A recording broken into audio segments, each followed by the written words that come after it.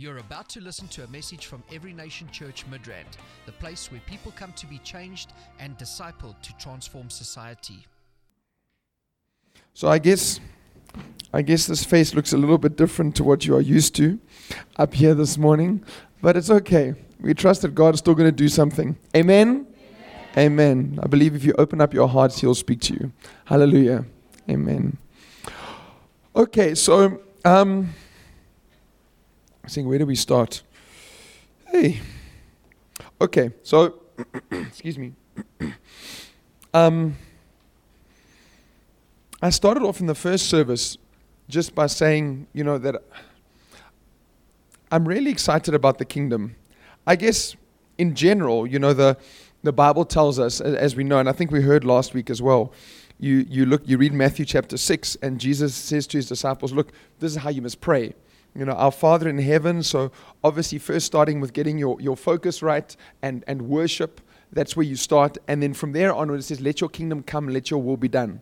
So we know obviously that passage of Scripture is a principle for prayer. It's not it's not something you repeat verbatim. There are principles in each one of those lines. So when it says, let your kingdom come, it's praying about the kingdom. Let your will be done, praying about what you know about the will of God. Anyway, what I wanted to say is, and I think Pastor Eric was mentioning this or making this point, that it's interesting if you look at Jesus said, pray like this, and He said the kingdom is the most important thing. Straight after our Father which art in heaven, in other words, worship, reverence, awe, glory, straight after that, Lord, your kingdom. Let your kingdom come. Let your kingdom advance. Let your kingdom transform. Which also, I guess, makes us think, well, it should drive the point home that number one, the kingdom of God, or the kingdom, is very important, if not the most important thing to God, number one. But interestingly enough, number two, if He's saying that should be our priority, it means if we prioritize that, probably, and my guess is, I think it is, everything we need will be found in there. Does that make sense? It's the Bible, think about it. It tells us He has plans to prosper, not to harm us, plan to give us hope in a future. God wants what's good for us. I think where is it now? It says, seek first His kingdom and His righteousness, and all these things shall be added unto you. So if God is saying, look, the most important, the focus area of your prayer, what you should be praying into is the kingdom. Lord, let your kingdom come. Because number one, if your kingdom comes, everything that you see around you will be sorted. You get what I'm saying? Like when the kingdom come, and we heard a lot about that last week. I think about Charles Finney. We heard about Charles Wesley. So, there was were they both Charles? John Wesley. They are doing the same thing. It's not. I think it's contagious. Whatever that thing is contagious. So you'll know if you were here last week. John Wesley and Charles Finney. We heard about them. And literally, if the kingdom comes, it transforms everything. Jails close. Things change. I guess if the Bible promises that all our needs will get met, if the kingdom comes, well, then obviously all our needs will get met. Health, healing, all of that. So we need to prioritize the kingdom. We need to learn as much about the kingdom as we can. We need to press into the kingdom as much as we can. We need to prioritize it as much as we possibly can, if the Bible is true. If the Bible is true, and I believe it is, that's why we're all sitting here, and it says, look, this thing is important. The more we prioritize whatever this thing is, I guess the more you're going to see God in your life. Amen? So, a little bit of what we heard last week excites me. I mentioned about Jesus being transfigured on the mount. And you were here. Well, some of you were here in both services. Some of you were here for one. Go and get the messages if you weren't. But the full implication of the kingdom is incredible. It's past what we could. It's literally the full implication of the kingdom of God is like the perfection of God, because it's God's kingdom in perfection coming down and being established here. So God's kingdom in its perfect operation, we're saying, God, that which is in heaven where you rule. God rules everywhere, but heaven is the perfect example of His kingdom. Let that come. Can you imagine what happens when that comes down? We can see some examples of that through Scripture, but it's really incredible. So that's why we need to push for it, press for it, give everything we need for it. Amen. So we looked at that last week.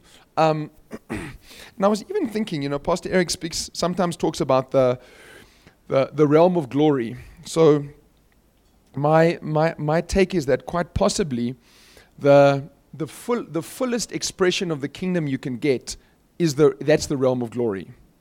So in other words, he talks about the realm of glory is a place where, when people, limbs sort of growing back instantly, people forget not being able to see, but, no eyeball in the head, no eyeball in the eye socket. And then then see in Jesus' name. And in the realm of glory, what will happen is everything that needs to take place for that person to see, including the eyeball instantly, growing and coming forth, that will take place. Now, that's something, ladies and gentlemen, we should be pressing for. I don't know about you, but that's a level which is available to us. I don't know how much of that we've seen already, but that's what we should be pressing towards. That's what we should need. Every single one of us here need to be walking in that. Why? Because it's part of your inheritance as a child of God. There's no level like, it's more for this person than that person. No. The whole Bible is available for every single person, or let me say the whole of humanity. So the whole Bible is available for everyone. How far do we press? And obviously part of how far we press depends on the revelation we have. So if we are blessed enough to have the kind of teaching that we have in a place like this, I think we should really put it to the full use we can. Amen?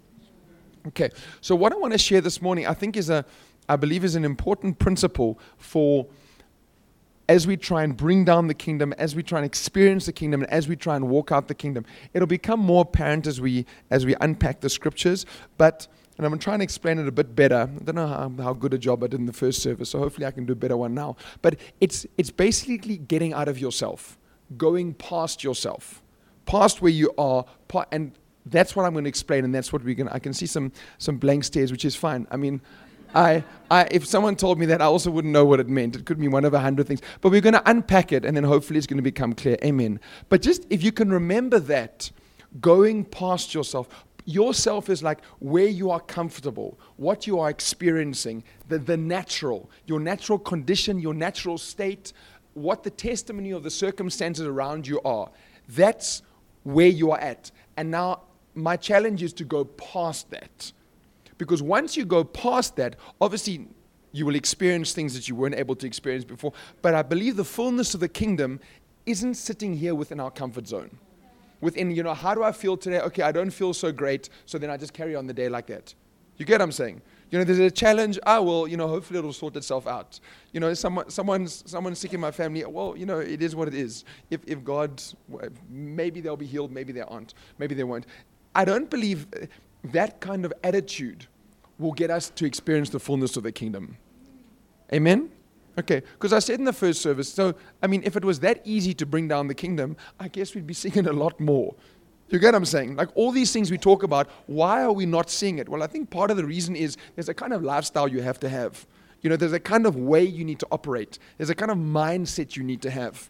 And as you walk that out more and more, God will take you deeper and deeper. And then what we'll start to see is more and more of the manifestations of the kingdom happening in us, in our individual lives. That's what God has ordained for us. That's part of what He has for us. And when we stand before Him one day, may each one of us be able to declare, God, what I saw in your word, I experienced. And I'm home because it's time for me to come home. And I've done what I was supposed to do. Amen? May that be each one of our. That was David's testimony. And that scripture and Acts always inspire me. But I pray that will be our testimony. Okay, let's have a look. So, Psalm chapter 3. Let's go there. We looked at this in the first service. Principle here is, let's go there. Psalm chapter 3 from verse 1. So, my Bible in bold says, or the heading at the top, which is obviously the author's interpretation. He says, "The Lord helps His troubled people." And then the next sort of piece of writing before you get to verse 1 says, "A psalm of David when he fled from Absalom his son." So I'm not going to go into this in too much detail because I did it quite a bit in the first service. But basically what you should know is, it's almost like the situation David found himself in is almost like America as a whole. So the whole country with everything they have at their disposal, all their weapons, all their technology, all their know-how, all their, we always watch movies about the CIA and, whoever else. And I don't know, I guess agencies that cannot be named. And, the movies make up stuff. So what I'm saying is there's a lot. And in our heads, there's even more. So take the maximum of what's in your head. And that's kind of what David was facing. what I'm trying to do is trying to paint a picture of the kind of crisis he was in. It's literally like America saying, zooming in on you, on one person and saying, you are finished. That's with all of their resources, zooming. And why am I saying that? Well, very simply, remember what David was like. Absalom, his son, has now kicked him out, and what he's doing, he's assumed the throne. Okay, but now cast your mind back to what kind of a kingdom did David rule? Well, it was one of power, it was one of glory. He laid the foundation for Solomon. So by the way, if you read the Bible, you'll see that the temple he built, with all the gold and how incredible it was, David laid up all that stuff before he died. Solomon drew it. So you kind of, it says, I remember one of the, iron without number. And the Bible's not that sort of challenged when it comes to numbering things. I remember they even got I can't remember which scripture it's in, but the word million is, I think it's the Ethiopian army. I think it's in the second book of 2 Kings. The Ethiopians came against, it was either Judah or Israel, with an army of 1 million people. So all I'm saying is the Bible throws those kind of numbers around, and now it's saying iron without number. And then it talks about gold and silver on a level which you hadn't imagined. So David didn't struggle financially. From a resource point of view, there was more than he could have spent in 10 generations. Okay? His son was now in charge of all of that. He had a kingdom which instilled critical fear into every other kingdom around him. Think about it. David every time he went to war, who won? David. Then when the guy was this big, he was killing a giant, which was, that's where he started. That was just kind of like, hi, welcome. That's the first line of his CV. Kind of like, I was this big and this guy was 3 times my size. And what did I do? I didn't even have a sword because it was too heavy, and so was the armor. So I killed him with a stone. That was that was like his starting point.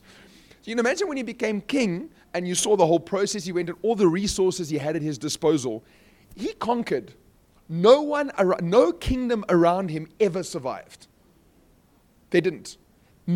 God said, take this land, go take the Amorite, whoever it was, whoever he took on, he cleared. He finished. He was a fighter, he was a soldier, and he always came out on top. So now you can imagine the attitude of the nations around him. This Israel, they were not, they weren't thinking, what, let's plot and do something. No, then let me just stay away. Hopefully he won't look in my direction. Honestly, that's what I believe the attitude of the nations around him was. Let me hope he doesn't look in my direction, because if he decides he wants my land, there's probably nothing I can do. You get me? There's the whole history of Joshua, and now you've got David who's continuing all of that, and he doesn't lose. As he started off with Goliath, and probably no other king out there could have done what David did with Goliath. And he cleared him. That was his sort of like introduction. That was, grade 1 for him. That's where he started. So you can imagine he's in his point of glory with all the reasons. But now what I'm trying to tell you is Absalom is now in charge of all of that. The attitude of the nations around him, all the resources. Think about the army that David built up. To be able to accomplish what he did, he wasn't just doing it by himself. You get what I'm saying? He had an army probably second to none. Absalom was in charge of all of that. And David was running. I don't know about you, but that's crisis. That's probably the worst crisis it's worse than any crisis I've ever been in, and probably will ever be in. So now you understand what I said about America. It's kind of like, everything that's available pointed at you. And his son wanted, and if you read the scripture, you'll see son wanted to extinguish him. Literally, he must die. He must be done. So he was in a crisis point. He was in the most difficult crisis he'd probably ever faced, and probably a more difficult crisis than any of us have ever faced and probably will ever face. If any of you have ever had an entire nation, not even a big one, even a small one, coming after you, then you should let me know. And because and you're still here, then you are powerful. But he had everything he built up over a period of a long time, all aimed just at him. And that's the context of the psalm. And I want you to see what his attitude is and how he responds. Because that, I think, is very, very key as to where we go forward. Amen? Huge crisis, but then you see how he responds. So, Lord, how they have increased who trouble me. Many are they who rise up against me. Many. There are many problems. Many are they who say of me, there is no help for him in God. So many people have thought, you know what, this guy's come far, but is now over for him. He's not getting any further. So even the people around him, that's how they viewed David's situation. Like it's not that hopeful. It's hopeless. But now verse 3 is the important one. But you, O Lord, are a shield to me, the one who lifts up my head. But you, O Lord, are a shield for me, my glory, and the one who lifts up my head. Would you be able to say that in the midst of a situation like that? Think about it. Would you be able to make a declaration like that? Now we know why David did what he did. Now we know why he went down in history as the kind of person he did and God's testimony about him. That's why, I think it's 2 Samuel chapter 7, where God comes and makes a covenant directly with David. Now you know why those kind of things happened. This guy was serious about life, and he was serious about God, and he's serious about God being bigger than anything else. So that's my question. Would you, in a situation like him, you've got the whole of the United States, let's use that. In fact, what he had was probably better, but the whole of the United States, with everything at their disposal, zoomed in on just you.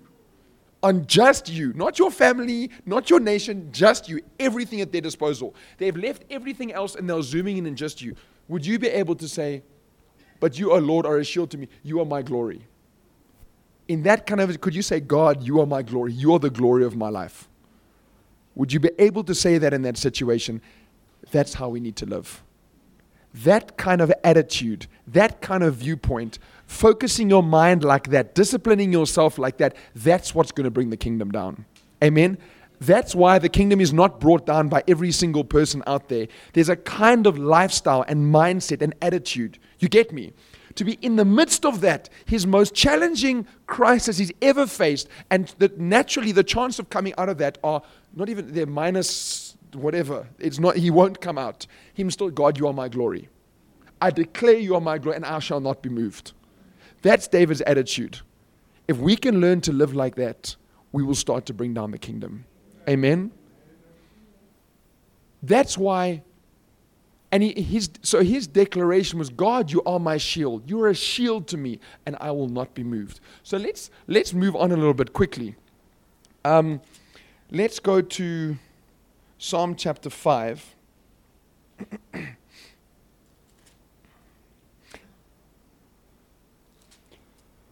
From verse 1. So this is another psalm, but I want you to see this quickly. We're going to, I think, maybe digress a little bit, but don't worry, we'll come back. So stick with me. So this is another psalm of David, verse 1. Give ear to my words, O Lord. Consider my meditation. Give ear to my words, O Lord. Consider my meditation. Now, this is why the scripture just, I guess, challenges me and blows my mind. So, I can't remember if Pastor Eric mentioned this while he was teaching us on the principle of meditation, on the principle of Hagar. I think it was 2 Sundays ago, not last Sunday, but the Sunday before. I think I'm right. I don't know. I think it was 2 Sundays ago, though. So, and it was he'd obviously been teaching. That was the second week. So he's been teaching. So there are 4 sermons available on meditation if you want to go and have a look. But look what this says. Give ear to my words, O Lord. Consider my meditation. Give heed to the voice of my cry. What does that mean? That means that your meditation can affect the outcome of your situation. Does that not shed a whole lot, and I'm sure Pastor Eric mentioned this, but yeah. But now, does that not shed a whole lot of light? When you're in a crisis, what you do with your head is important.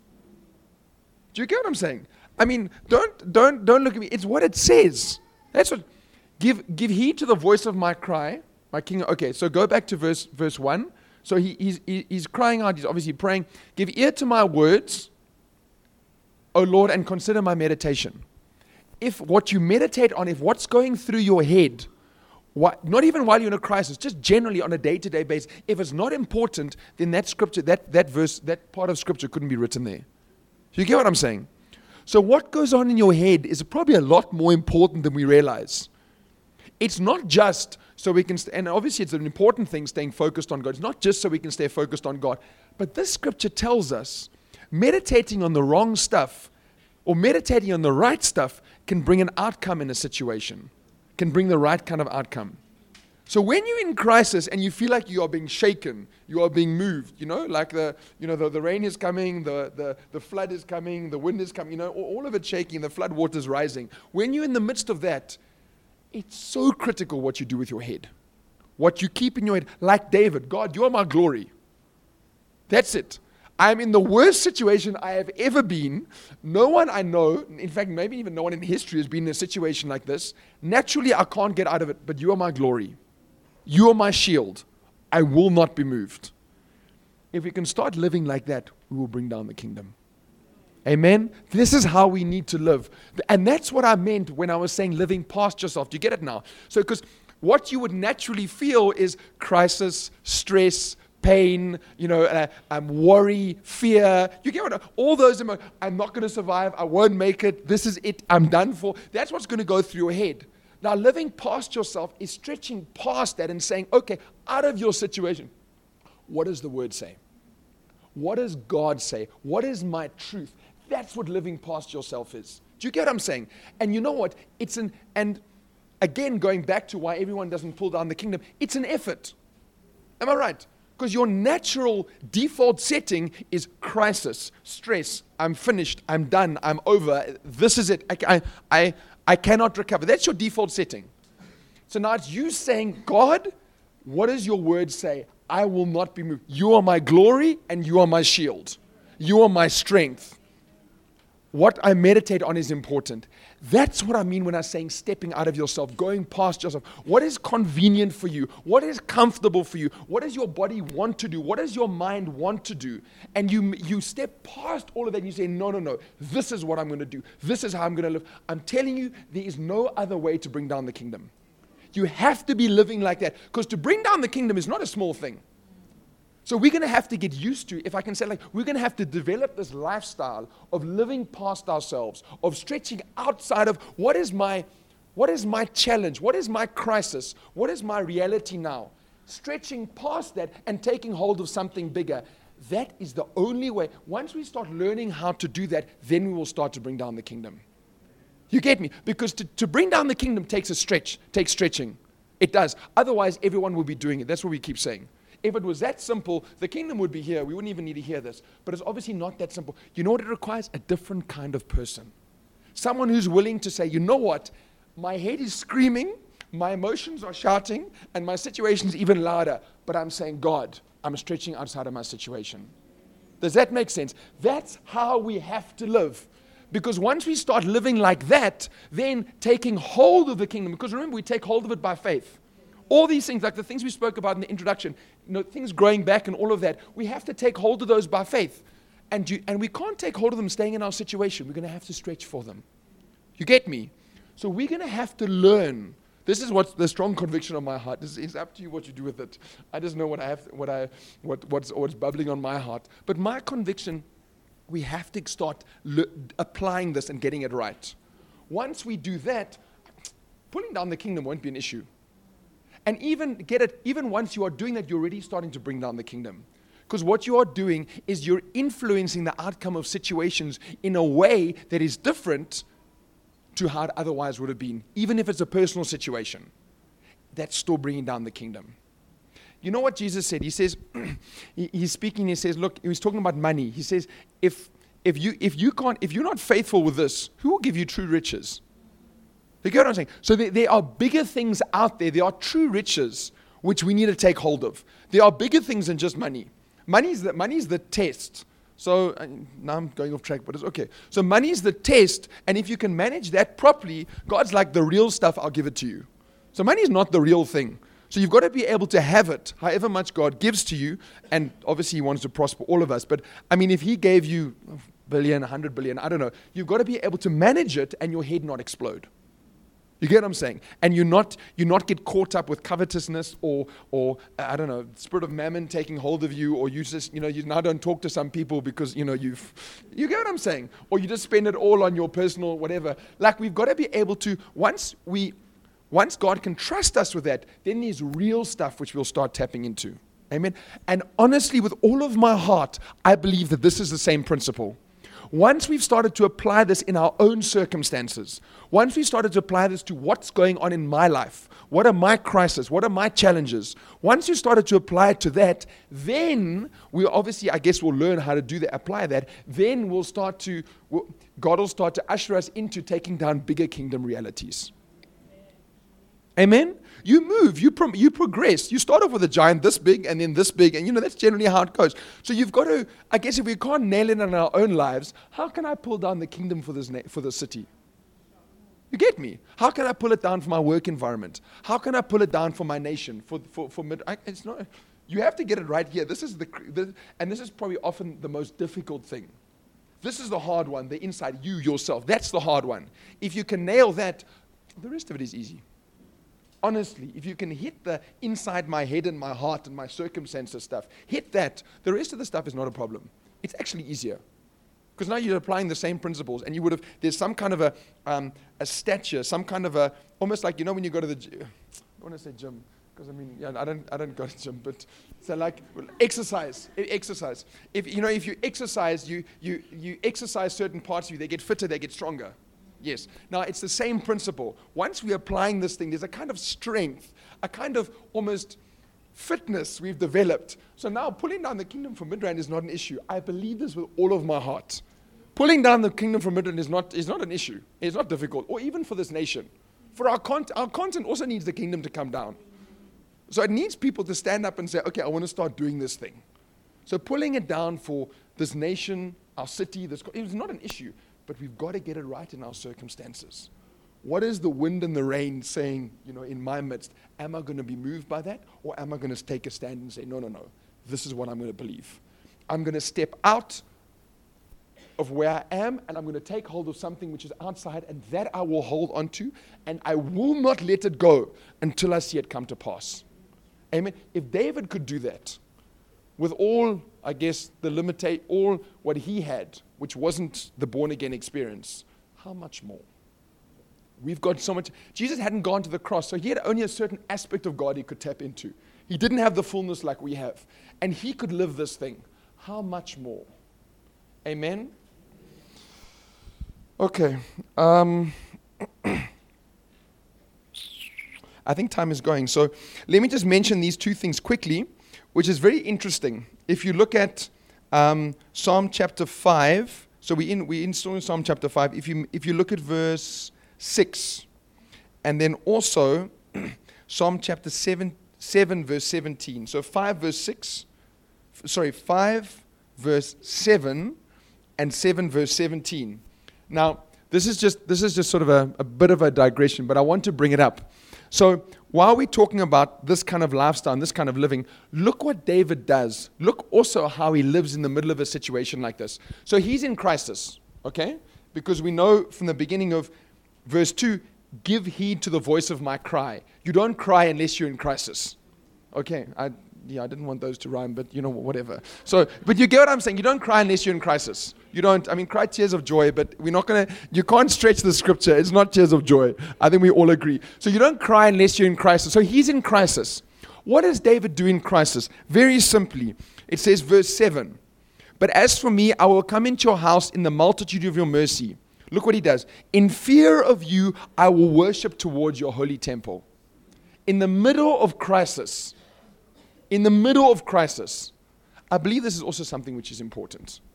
I'm not going to stay too long here. I'm just going to mention it and move on. But take this, meditate on it, apply it. Because in the same token of his stand, he's also saying, God, I'm in crisis. There are flames. There is fire. There's some serious floods happening. I'm worshiping. I'm going to get on my knees and I'm going to worship. And probably even more so in the midst of crisis. Because that's what really shows where your faith is. Amen? That's what really shows what God, things aren't working as they should, but you know what, I trust you. You are still God, you are still sovereign. Even though, it seems like things are going bad, you are still the Lord of hosts. You are still the creator of the universe. Amen? That makes you stand out distinctly. Start to develop that lifestyle. I really believe we'll be unshakable. Amen? Truly will be unshakable. So, I remember Pastor Eric mentioned, I can't remember when it was. was 2 weeks ago when he was speaking about Hagar, or it could have been last week, I can't remember, but he made a statement and he said like, because that your situation, your circumstances, there's no reason for them to affect your worship of God. And the reason why that is because worship is focusing on God for who He is. You get me? God, you are glorious. God, you are wonderful. And whether I'm good or I'm in crisis, God is still wonderful. God is still good. God is still who the Bible says He is. You get what I'm saying? So therefore, what I'm trying to highlight is that our worship shouldn't be affected by our circumstances, because God is still the same. In other words, because we're focusing on God, how glorious you are, and well, whatever my situation is, God is still the same. You get me? So we should still be able to do that in the midst of challenging circumstances. And I believe even more so because that'll move the heart of God. And very quickly, if we look at Psalm 7 verse 17, we see the same principle applied here. I mean, you just read through the Psalms, you see it everywhere, that David is worshiping in the midst of like enemies and this and that and whoever's around me and crisis and whatever. He's continuing to worship. So, I will praise the Lord according to His righteousness, and I will singing, praise to in the midst of ye singing, I will sing praise to the name of the Lord Most High. If you really are interested, and I mentioned this before, have a look at verse 1 and 2 and see what kind of a crisis he was in, and the guy was singing. He was praising and worshiping. Let's have a look what this says. Psalm chapter 7, verse 1 and 2. O Lord my God, in you I put my trust. Okay. Save me from all who persecute me. So it's obviously he needs some saving. He's in a difficult situation. And deliver me. So okay, he needs some deliverance. Obviously something going on. He needs God to lift him up out of. So we can see from here that he's clearly in crisis. Okay, he's in a challenging situation. He's in crisis. So he's going through a challenge. Verse 2. Lest please have a look at this, because this should let you know what kind of crisis he was in. He wasn't like, listen, you know what, someone owed me money and I can't pay rent. Okay, wait, that's a bad example, because I guess he wouldn't have to pay rent. He was in charge. So I can't think of a better, but you get what I'm saying. It's like it's not a small situation. It's not like, you know what, my car and there, something has gone wrong with that. Like, it's bigger than that. He's saying, lest, O God, in you I put my trust. Save me from all those who persecute me and deliver me. Why must you save me and why must you deliver me? If you don't, they will tear me like a lion, rending me in. I don't know about you. He's singing. But please, can you see the situation? This is not fun. This is not, you know what, I'm just, I ate too much lunch and I'm feeling a bit uncomfortable on like a Sunday afternoon. Like, it's bigger than that. He's saying, listen, if you don't deliver me, people are going to tear me to pieces. I'm done. And not just tear me in here. This person, whoever, is almost like a lion. So if he gets hold of me, I am finished. I am done. God, lest they tear me like rendering me in pieces, while there is none to live. So if you don't deliver me, I am done. Again, like the previous scripture, he's sitting looking at something which is almost like flames. He's looking at something which is crisis on a big level. It's not a small little, uncomfortable. It's a big level. And what is David doing? He's singing. Verse 70, I will sing to the Lord. Something or someone or some group is about to tear him to pieces. And he's busy singing. I believe as we read the Bible and we see, and especially Psalms you can obviously get a lot out of, but the whole Bible you can get stuff out of. But as we read and we see principles, I believe they are important. Amen? We may not even always understand why, but if you see someone, and it's recorded in the Bible, singing in the midst of a challenge, you must know that it's something important to take note of. You get me? Even if, so you see a principle, even if you don't know why, if it's in the Bible, then apply it, and you'll know why very soon. You get me? You'll see why further down the line. As you live this kind of lifestyle, in the midst of crisis, you pray, you sing. You stretch out of yourself to move past situations. As you start to do that, I believe you'll see the kingdom come. Not only will you pull the kingdom down, but worshiping in the midst of crisis, I believe the kingdom will come down. You'll pull it down without even having to try.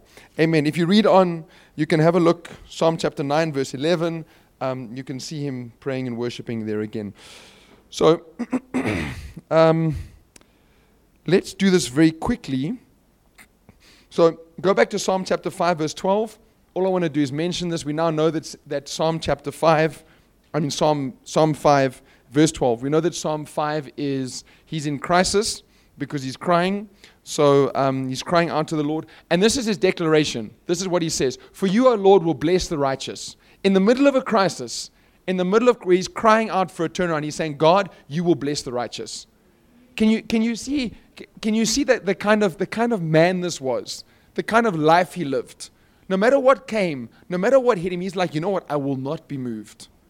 Amen? As we develop this lifestyle, ladies and gentlemen, honestly, bringing the kingdom down will not be an issue.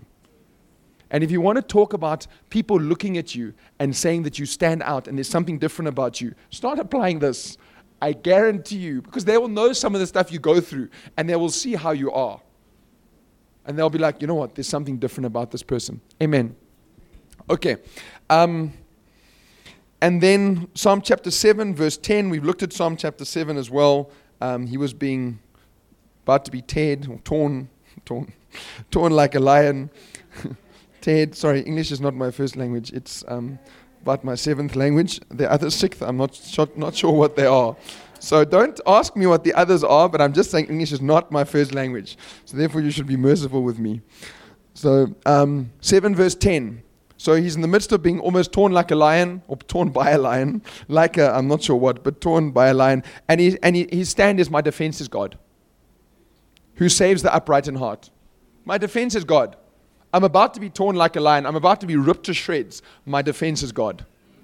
I will not bow down to my situation. I will not be intimidated by I will not back off and cause my situation to rule over me. I refuse. I will not. I will stand here and I will say, what does your word say? I will say, God, I'm about to be, naturally looks like I'm about to be torn by a lion. What am I going to do? I'm going to step out. I'm going to step out of my situation, take hold of something which is greater than me, greater than my situation, take hold of something which is my truth, which God has given me by virtue of me being born again. He's gifted it to me. I'm going to take hold of it. I'm going to say this. I will not be moved on this. I will not be intimidated. I will not be scared. I will not allow any situation to make me frightened. I refuse. My defense is God. My shield is God. I will glorify God as the glory of my life. And in the middle of about to be, crisis, God will bless the righteous. I'm sure you're starting to get it. That's why God, says the things he does about David. Because there was a lifestyle. And like I said, quickly, just without wanting to stay here too long, sometimes, I know it's not always easy. But what I'm saying is, that's what gets God's attention.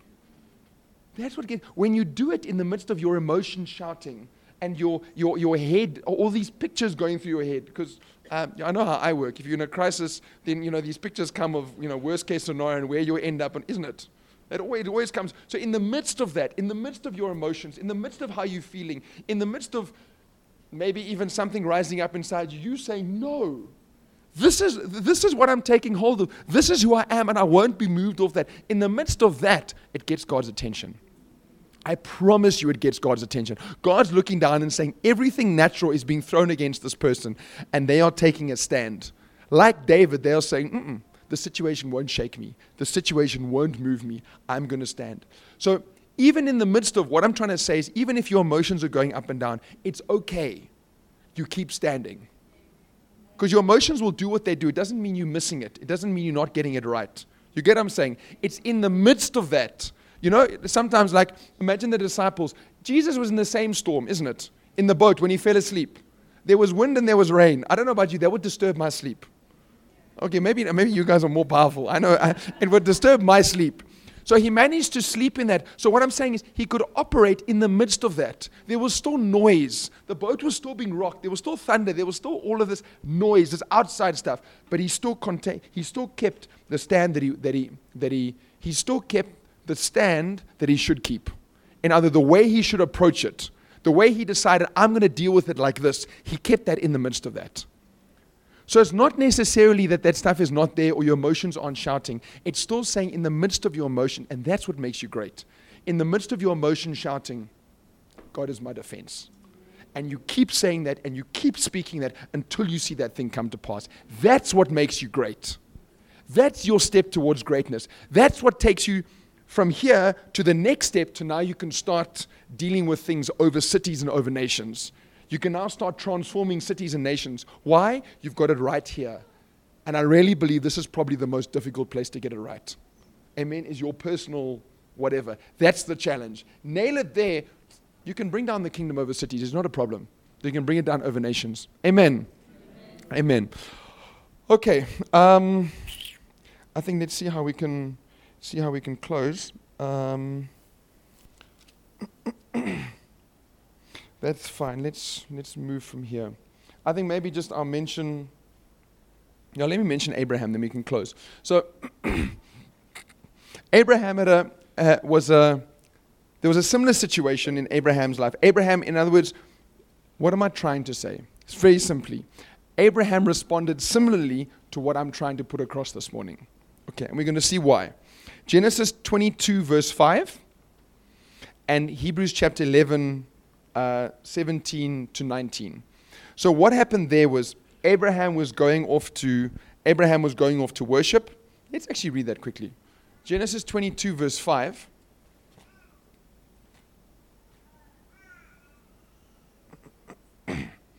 Genesis 22 verse 5. God has just spoken to him and said, take Isaac, your son, your only son, and go and sacrifice him.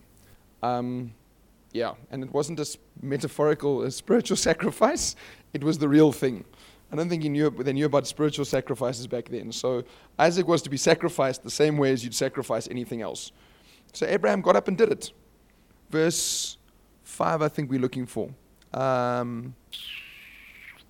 Where are we?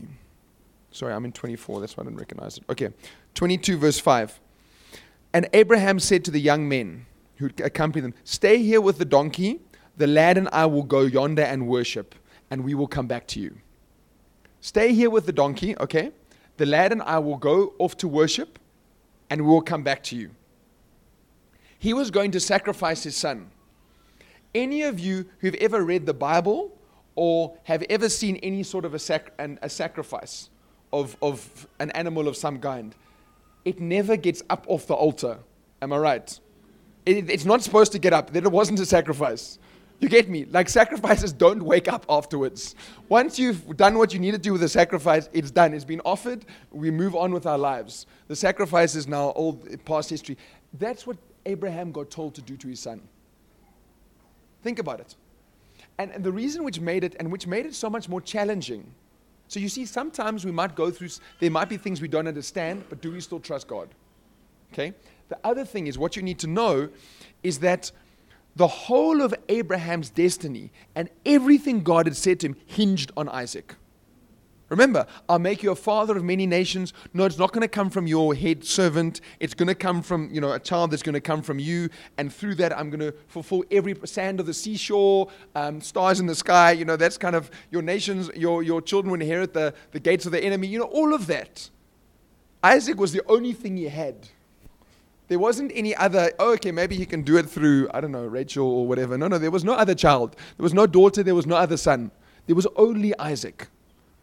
So him having to end his life in the natural meant, God, you said this to me.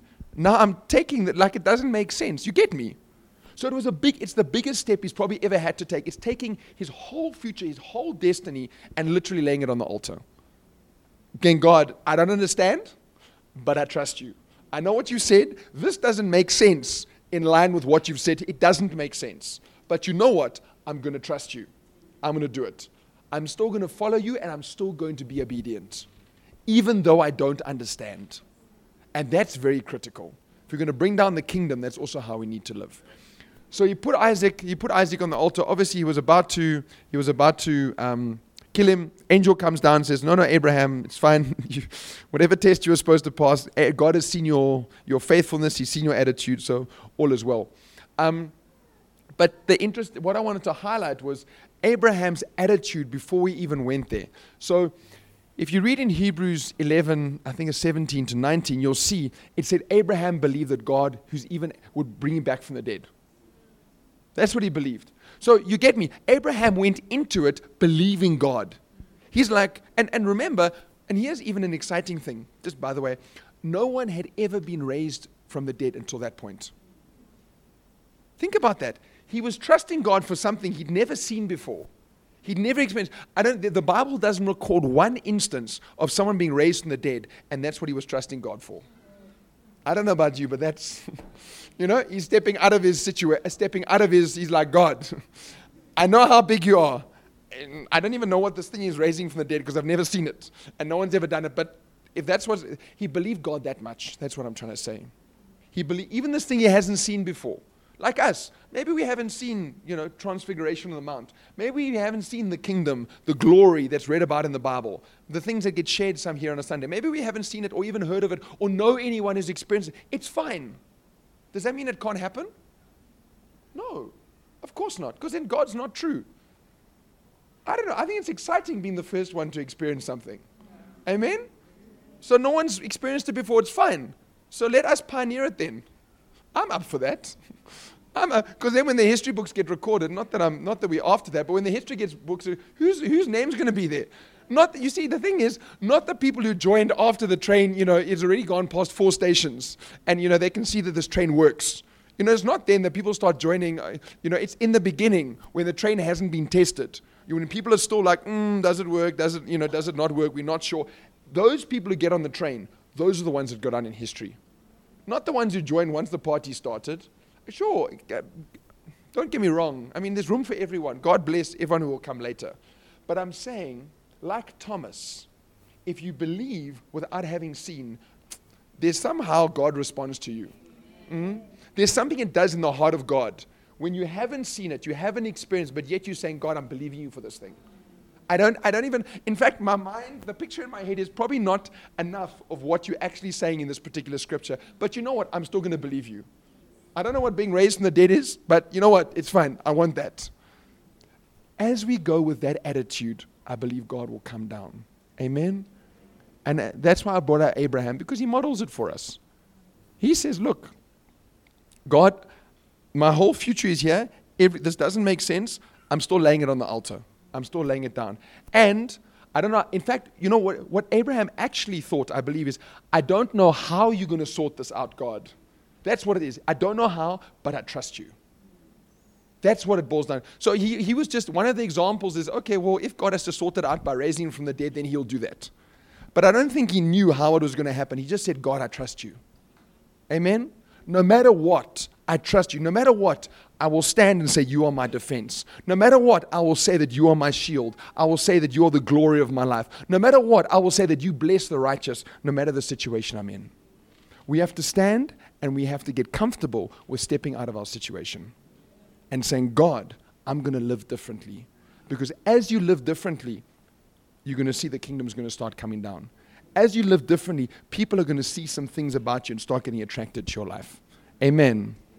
Amen. Okay. I think on that note, yeah, that's a good note for us to close. So let's go out of here making a decision to no longer be consumed by our situations, and being disciplined, saying, listen, this is where I'm being pulled towards, but no, I'm going to stand here. This is what the Bible says, either to get yourself out of a crisis or even something you just believe in God for. You're stepping out. Naturally, it says you can't have that, whatever that might be. But you're saying, no, I'm going to take hold of that. Amen. So let's make a decision to whatever our emotions are saying, whatever our heads are saying, even our circumstance, we're feeling pain and uncomfortable, all of that, to put the effort in. You grit our teeth and say, you know what? I'm going to go past this. I'm going to take the Bible over all of these things. My emotions, my circumstances, my thoughts, what's going on in my mind, even what people might be saying. Because sometimes it's helpful, but sometimes it's not helpful, depending on where the counsel's coming from. Amen. And I believe as we do that, we'll start to develop the characteristics we need to bring down the kingdom, But even more so, like I said, you actually start bringing down the kingdom already. You're starting to do it because now if there was a situation which wouldn't have changed and you've changed it by applying a biblical principle, that's the kingdom coming down.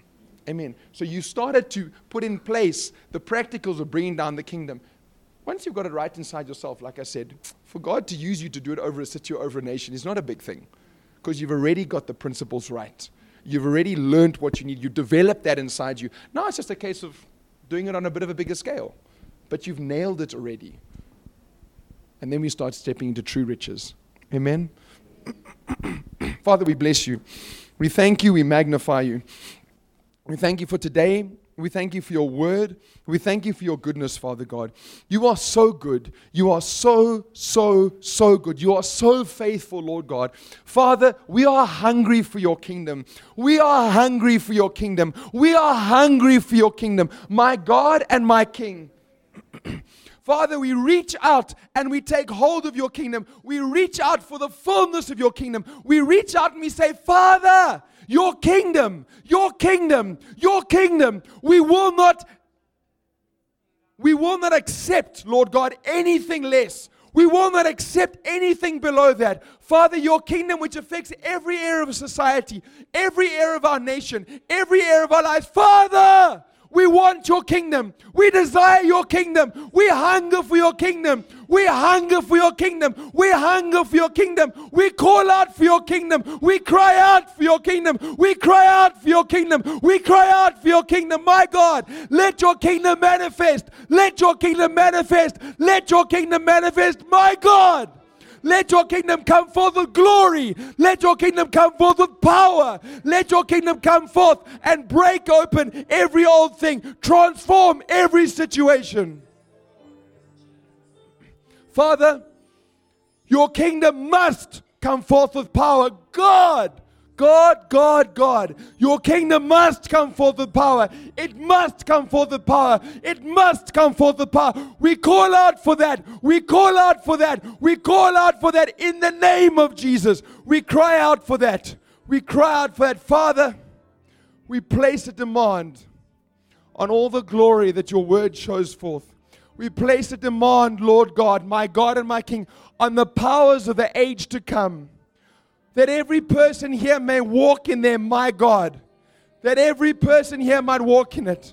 That every person here, my God and my King, might experience it in the name of Jesus. That it may manifest through every person's life, affect every family, affect every community represented here, affect every city, Lord God, even every nation that you will send us to, my God. The powers of the age to come manifest, break out from our lives. Lord God, may the fullness of your word break out from our lives. May the fullness of your word break out from our lives. Let every limitation of our lives be removed. Father, every wall, every barrier, everything we've allowed to be built up or erected, or we've erected ourselves, God, let your power break out through those. Let your power destroy them, God. Let your power destroy every barrier, every limitation, every wall, my God, that we've built up or that we've allowed to be built. Let your glory come forth. Let your glory come forth, my God and my King.